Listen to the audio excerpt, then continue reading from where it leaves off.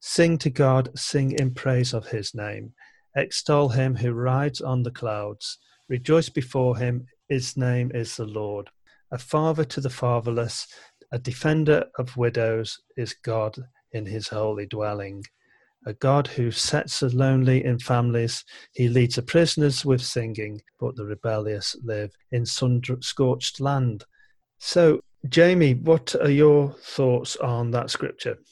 Well, today, of course, is Father's Day. And so I thought I'd start my talk today with like a little trick that sometimes I do, card tricks or tricks with my children. So I thought I'd try it with people listening today. So what I want you to do is to close your eyes and I want you to think of a pack of cards. And now I want you to think of a card from that pack of cards. And I want you to visualize that card. Now, don't tell me what it is because I'll come back to it at the end of what I've got to say. Now, if I were to ask you to close your eyes again and visualize what God looks like, what do you see? How would he act? What is he thinking? Now, if I asked you to draw what you saw, what would it be like?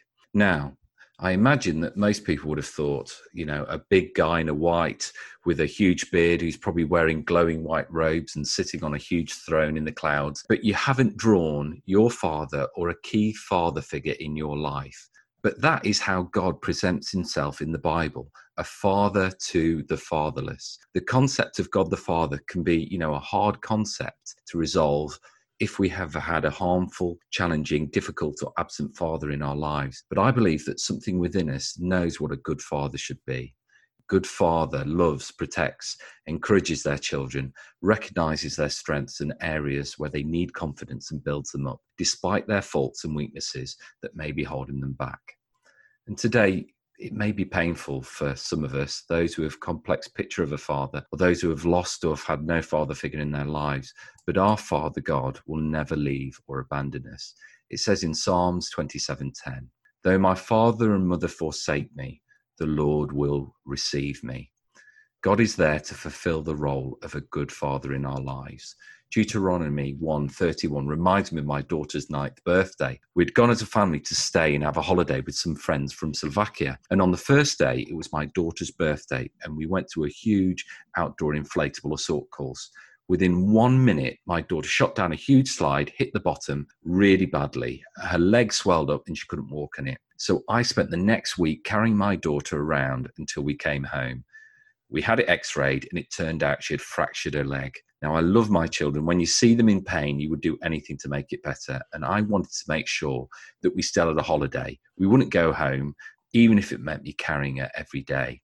And God sees you in the same way. It says in Deuteronomy, and you saw how the Lord your God cared for you all along the way as you traveled through the wilderness, just as a father cares for his child.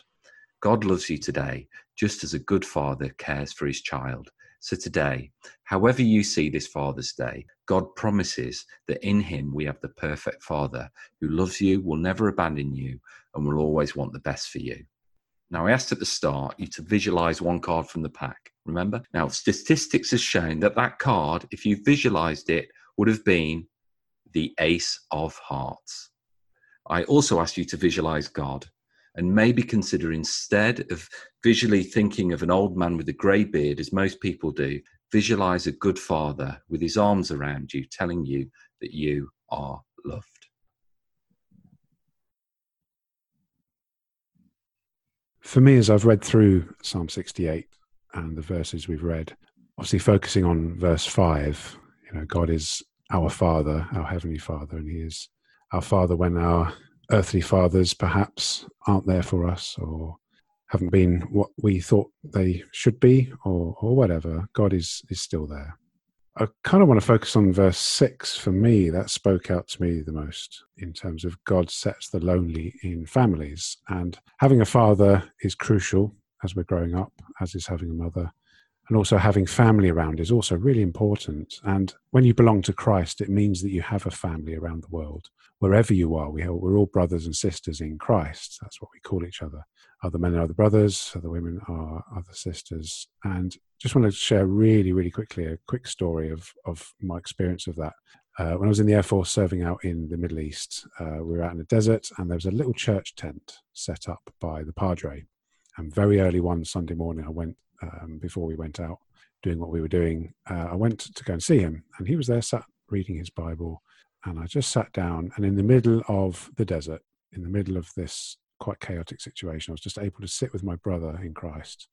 He led a little service just for me, and the presence of the Lord was there, and it was absolutely incredible. And it was just testament to this verse that God sets us in families when we feel lonely. If we're feeling cut off from our natural family, God provides family around us to help encourage us, which I think is really, really special. So I love this set of verses. Of course, the government also recognises loneliness as well. Now we're allowed to meet in these bubbles. And so if you are on your own, if you're single or you're just on your own and you're feeling lonely, you can now be set into a family. You can now meet up with friends who you consider family, or perhaps even a church family that you've either gotten to know or are curious about that you want to go and get to know. So just encourage you, God is our Father, and he longs to set us, particularly if we're feeling lonely, into a family. Well, we've been looking at Psalm 68, which talks about God as being a father to the fatherless. And if you haven't got a father for whatever reason, there is a promise from many scriptures in the Bible. And Jamie has just mentioned a few in his talk, but there's a promise from many scriptures in the Bible that God will be your father and that he will be a good father. However, if you face the challenges of being a father, there are many scriptures that will also tell you how to be the best you can be. And there are Christian men and women who can talk you through these teachings if you want some help. Also, there are organizations like Care for the Family. They have resources just for dads called Who Let the Dads Out. And you can follow them on Facebook and Twitter. At Twitter, it's @dadsout. And they've got a website as well, which is www.careforthefamily.org.uk. And also, one scripture that comes to mind is Proverbs 6. It says, start children off the way they should go, and even when they are old, they will not turn from it. And, Jesus said, I am the way, the truth, and the life. So if you're striving to be the best dad that you can be, perhaps finding security in your own faith and who you are, and peace and understanding about your own father is a good starting point. And maybe a good way to start that is to talk to a Christian friend or find and join an online Alpha course.